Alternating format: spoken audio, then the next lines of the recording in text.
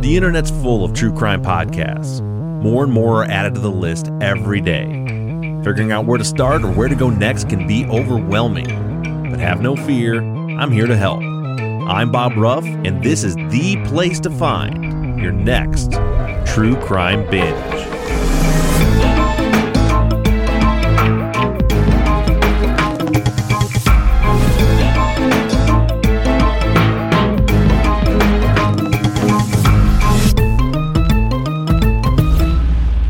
All right, I'm joined today. This is the first time we've had a non-podcaster true crime guest on the show. I'm super excited to talk to you because I'm actually familiar with your son's case from a podcast from a few years ago.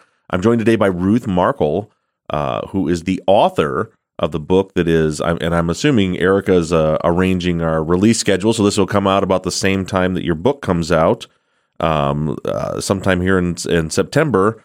Ruth Markel is the author of the new book called The Unveiling. How you doing, Ruth? I'm great, and thank you for being here. I really enjoyed the opportunity to be on the Crime Binge, yes.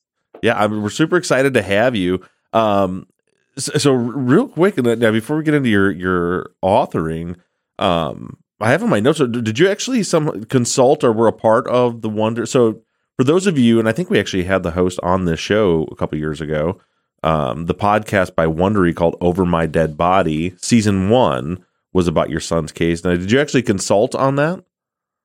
Yes, we were interviewed as well. We actually were part of the, I don't remember which episode, and they had at least 6 episodes, and they might have used our presentation in between our interviews, but yes, and it really has done very well. So it's been certainly an exciting situation. It also, just to bring you up to date, I believe that Apple bought it for a TV series with some changes a little bit, but in any way, based on mostly on the podcast. Oh, that's awesome. So you've had... Yes, big news. Yeah, quite a bit of exposure in your son's case. Now, you are an author and a public speaker. So what other books have you written? Is it true crime stuff? And what is it you speak about? I absolutely never did true crime. True crime is a late event in my life. Mm-hmm. So basically, I have a management consulting firm. I started writing books in the early 70s and 80s.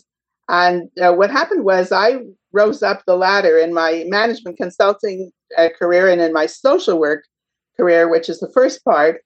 I was interested in resources and organizational planning. And this is the 60s, 70s, 80s, early. Nobody wants to do anything with those kinds of topics. Right. So what happened was I started to I was a very senior level, and then several publishers approached me.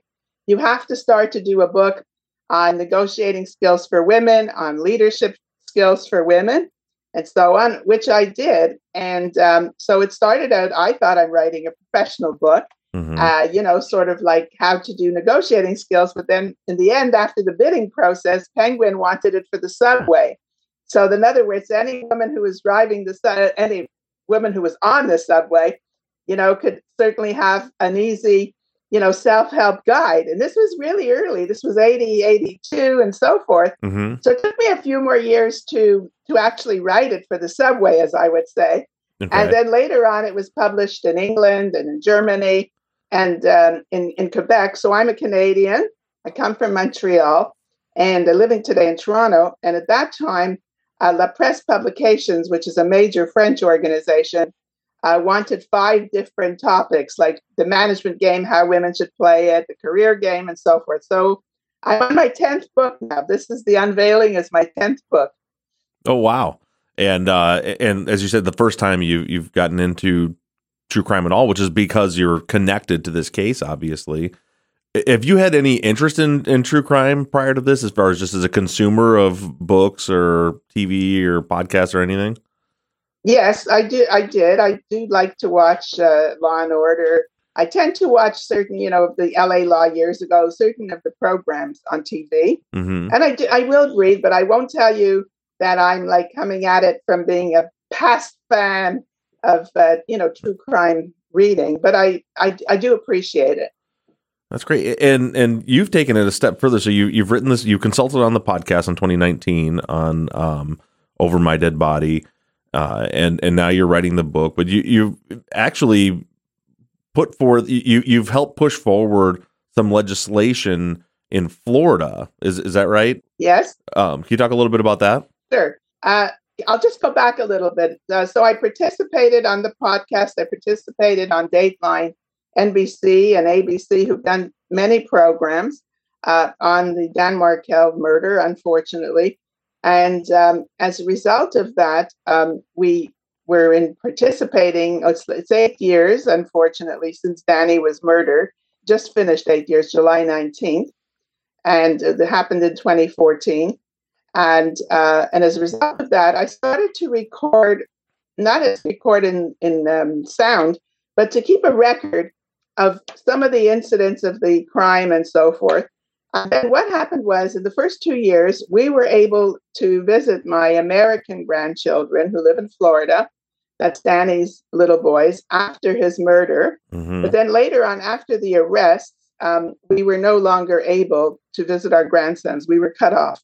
And this got me to start to think, okay, how am I going to try to reestablish? I mean, that's a loss almost equivalent in reality, because Dan's death is terrible. The murder is terrible.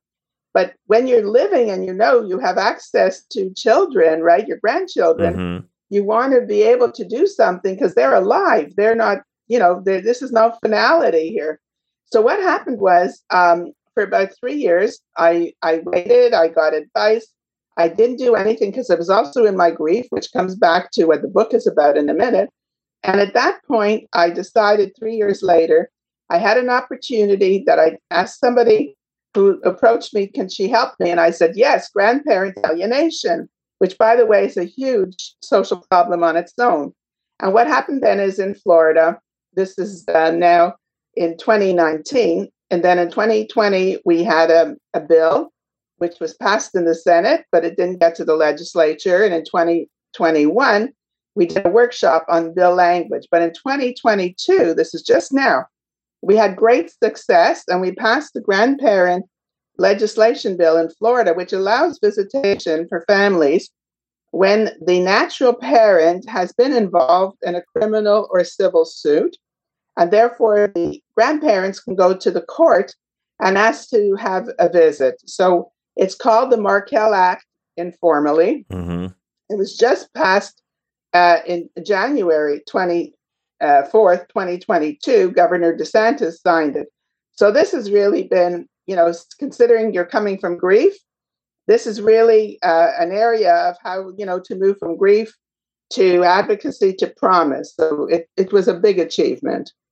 Yeah, it's amazing, and it's very specific, the circumstances, right? For it, it's if a parent is killed, and now does the surviving parent? I know there has to be some situation where they're involved in something criminally, but is it that they have Correct. to have been implicated in some way in the death of the other parent, or just they're implicated in any crime at all?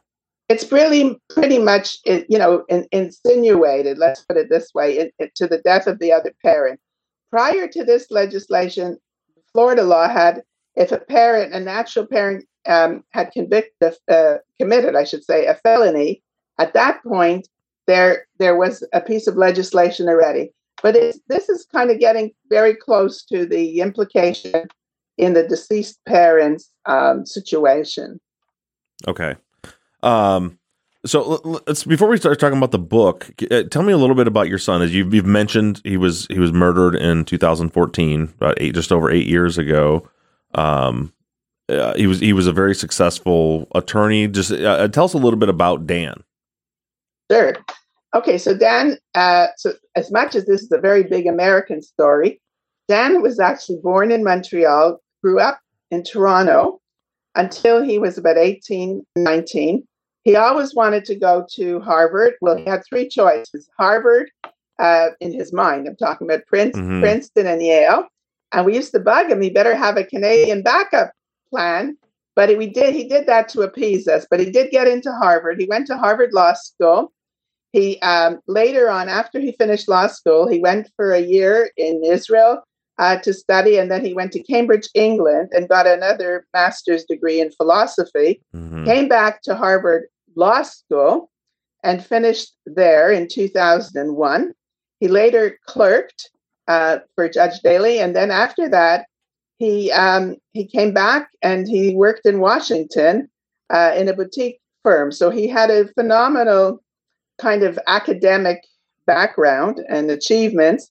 And he also started, part of why he had a lot of international acclaim, he started something called Prof's Blog in 2005. So he was a tremendous fan of the internet, social media, also for Facebook. All his children's pictures were up there all the time. But Prof's Blog really, kind of also initiated this sort of younger generation. He wasn't old anyway, but, it's kind of a group following because they really liked, social media. It was young lawyers and young law students. And after that, he went to FSU, Florida State University, to become a professor, which was also one of his inclinations. And so this is his sort of background professional life. He wrote a lot. He's very, very well known. He wrote a book, and he has a high level of output because he really, unfortunately, he died. He was murdered at 41 years old. Mm-hmm. But he has a tremendous amount of academic writings behind him. And when he died, he was working at Florida State University. Is that right? Or he had some connection to the university? So leading up to, and I know there's some things you can't talk about, so I guess you can stop me if I'm getting somewhere that we can't discuss. But at some point he marries a woman named Wendy Adelson, and they're married. They have how many kids? They married in 2006, and they had 2 children, 2 boys, Benjamin and Lincoln. Benjamin was born in 2009, and Lincoln in 2010. Yes. Okay. And then in 2013, they got divorced. And one thing that I found interesting about this story, and the first time I covered the story, I found it interesting, is I actually went through something very similar to what Dan went through, where I was divorced, and my ex-wife, was from Colorado, and we lived here in Michigan. And after we got divorced, she wanted to move away with my son. She wanted to move back. In her case, she wanted to move back to Colorado. And it was a grueling legal battle that took almost a year for me to fight her not to be able to leave with my son. The arrangement they wanted was that I would see my son for, at Christmas time and a few weeks in the summer, and that would be it. I wouldn't have my normal every other week parenting time. Yes. So your son, if I understand it correctly, went through something very similar. So they were divorced in 2013, and Wendy wanted to move from Tallahassee, where they were living together, down to Miami with the kids, and Dan had to go through a legal battle to stop that from happening. Well, it's yes and no to the part. So what happened was this is just prior to the divorce. They had made that clear that was their intention, mm-hmm. to be able to try to take the children. That was a very strong attempt to try to take the children to live in South Florida. And when they petitioned the court in just before 2013, they were totally denied. It was 50-50 arrangement. They had 50-50 custody, and the court had already said that they both had work and so forth. There was no reason for them to leave Tallahassee with not having both parents active in the children's lives. So that became really the issue. And then their divorce came. It was two separate sort of aspects. The divorce was coming anyway, mm-hmm. but the request had started earlier on. Okay, gotcha. Yeah, mine went kind of the other way around, which is partially why it wasn't successful, because we'd gone through the whole divorce and settled on what our custody arrangement was going to be. And then a month later, she came through and said, well, now I want to move to Colorado with the kids. But I had already established, what my parenting time was by then. But so all that happens, that's by 2013, they're divorced, that's settled. And then from there, I'll let you walk through what happened to Dan. Well, basically what happened is they both lived for a year in Tallahassee, where they shared custody, and the children would go to daycare, and then Dan and Wendy would pick them up from the daycare center. Dan continued to work in Tallahassee. So did Wendy, for that matter. And the family was very much against Wendy remaining in Tallahassee. That's sort of a big background factor here, Mm-hmm. and not quietly opposing it, but very strongly opposing it, and so forth. So that was sort of, there was tension. In other words, there was still tension after the divorce as Mm-hmm. well, and that was the issue of moving never really resolved itself, other than the feeling was that there was not going to be any way out of Tallahassee. That's really kind of, I think, what the background is. Okay, so they've got all this tension, and then one day, from what I read, Dan's just sitting in a chair in his driveway when he ends up being murdered. Correct. Well, not quite in a chair. Danny, his normal routine on a good day, a normal day, would be to go drop his children off at the daycare center and go to the gym. Mm-hmm. A car followed him from the gym to his house, to his driveway, really. And I was on the phone with him until 5 minutes before this all happened. And God bless God, if you know what I'm saying. Mm-hmm. He had to make a call. Normally his routine is, okay, Ma, I'm coming into my driveway. I'm, home, and goodbye. And this time it was, I have to make another call. We have to get off.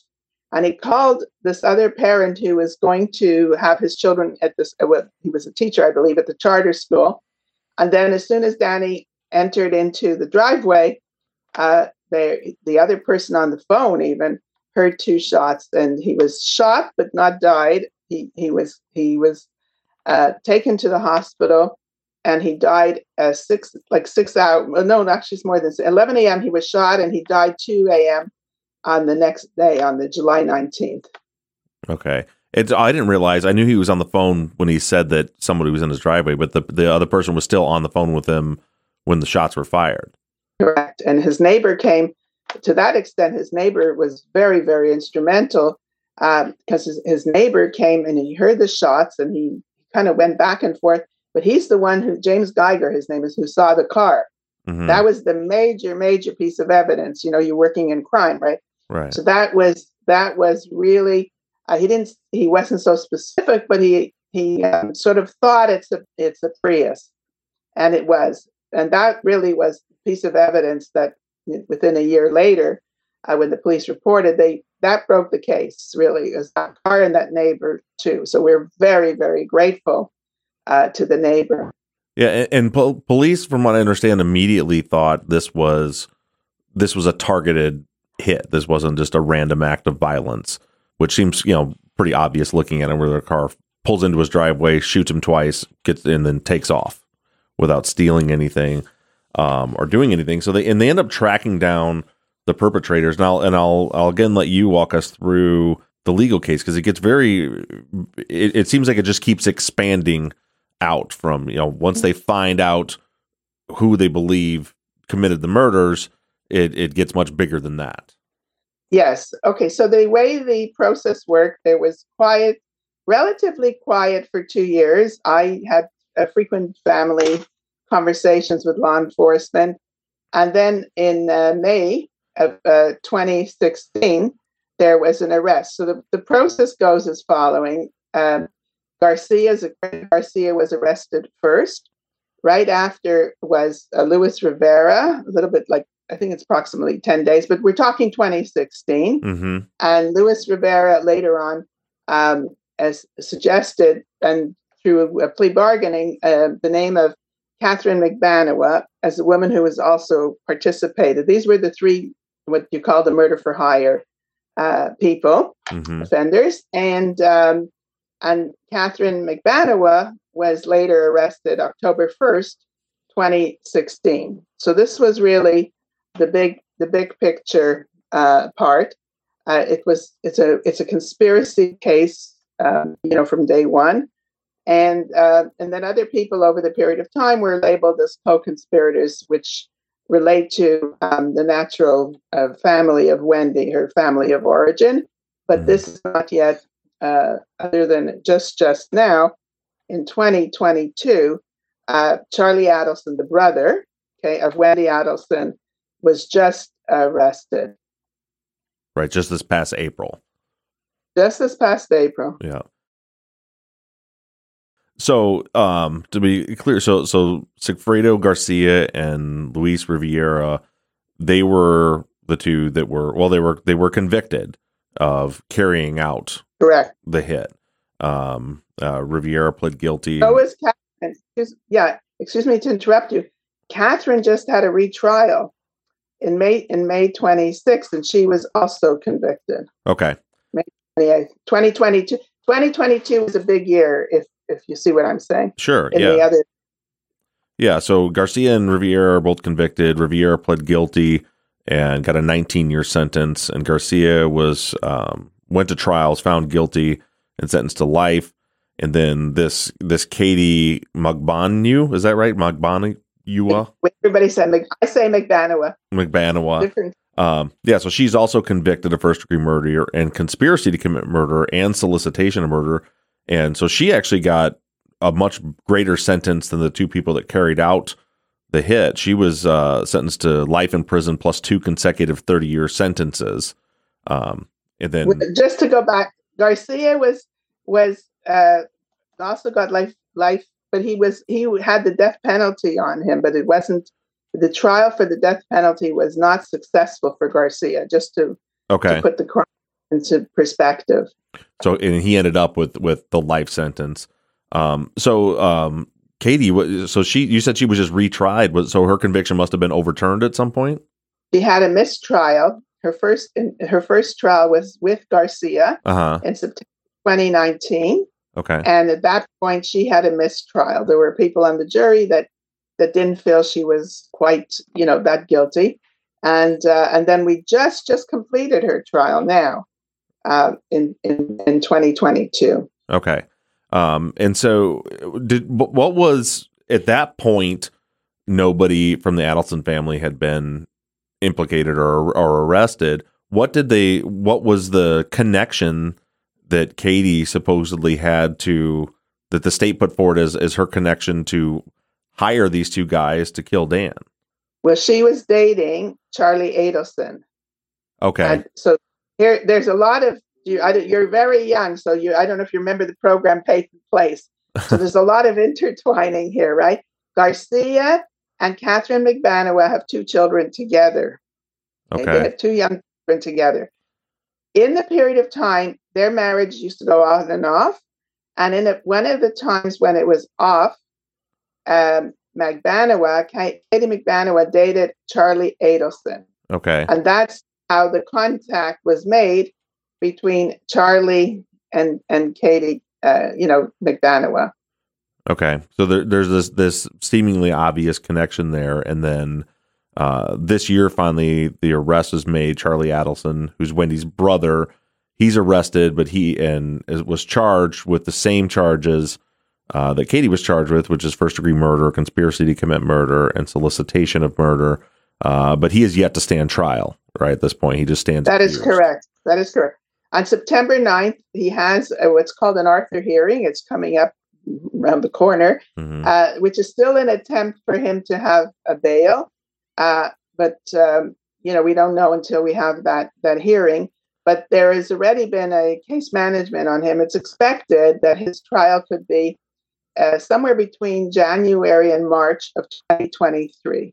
Okay. But it's still in the works.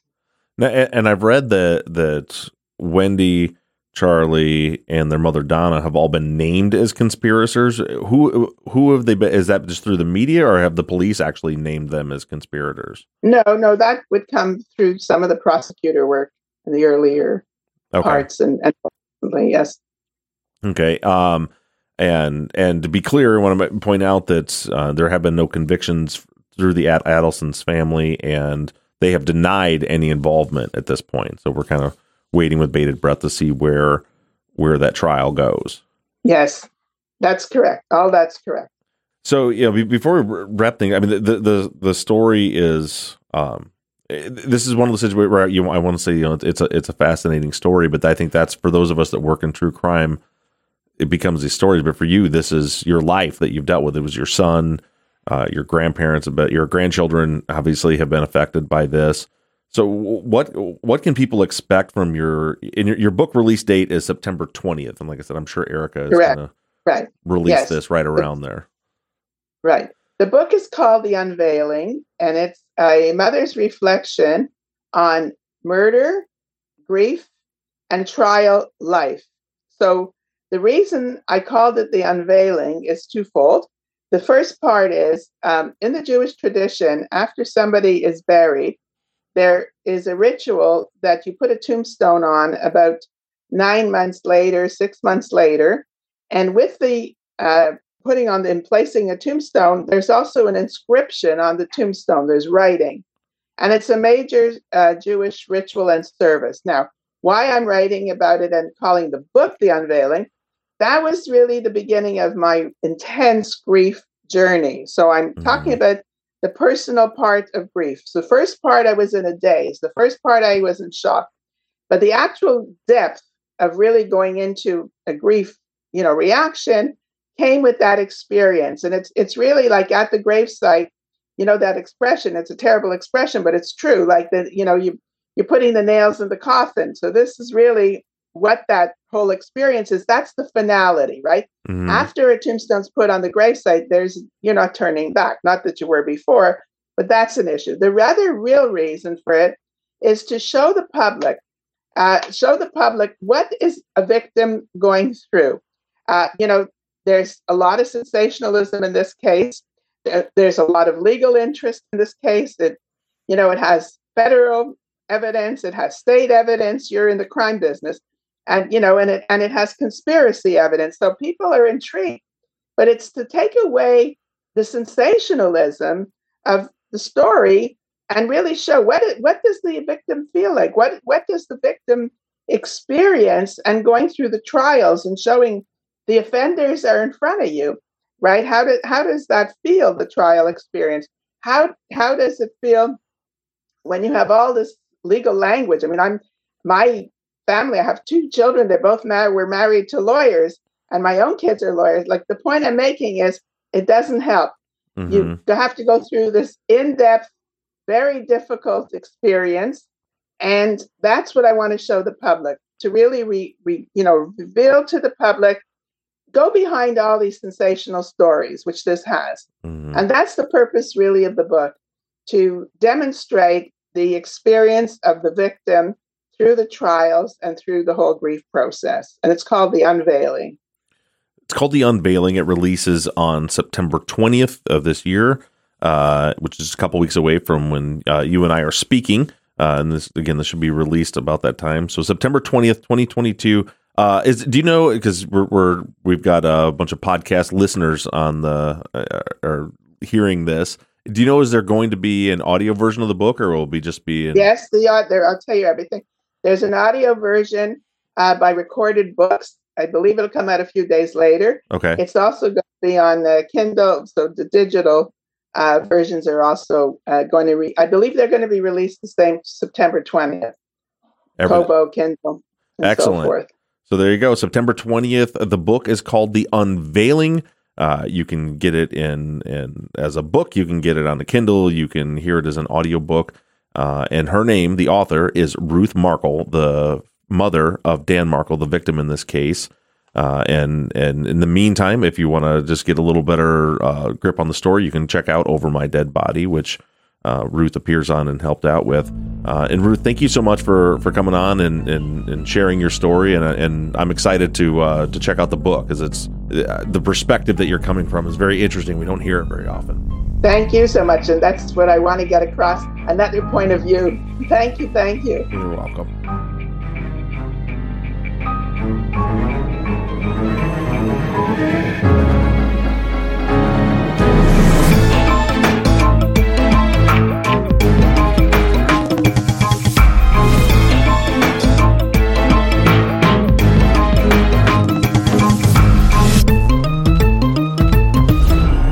True Crime Binge is an NBI Studios production and is distributed by Audioboom. Produced and edited by Mike Bussing. Music and artwork by Shane Yoder of PutThemInASong.com. Our website, TrueCrimeBinge.com, was created by Katie Ross of CreatedInTandem.com. If you're a listener and would like to recommend a future guest or a podcaster that would like to request an interview, you can do so right on our website.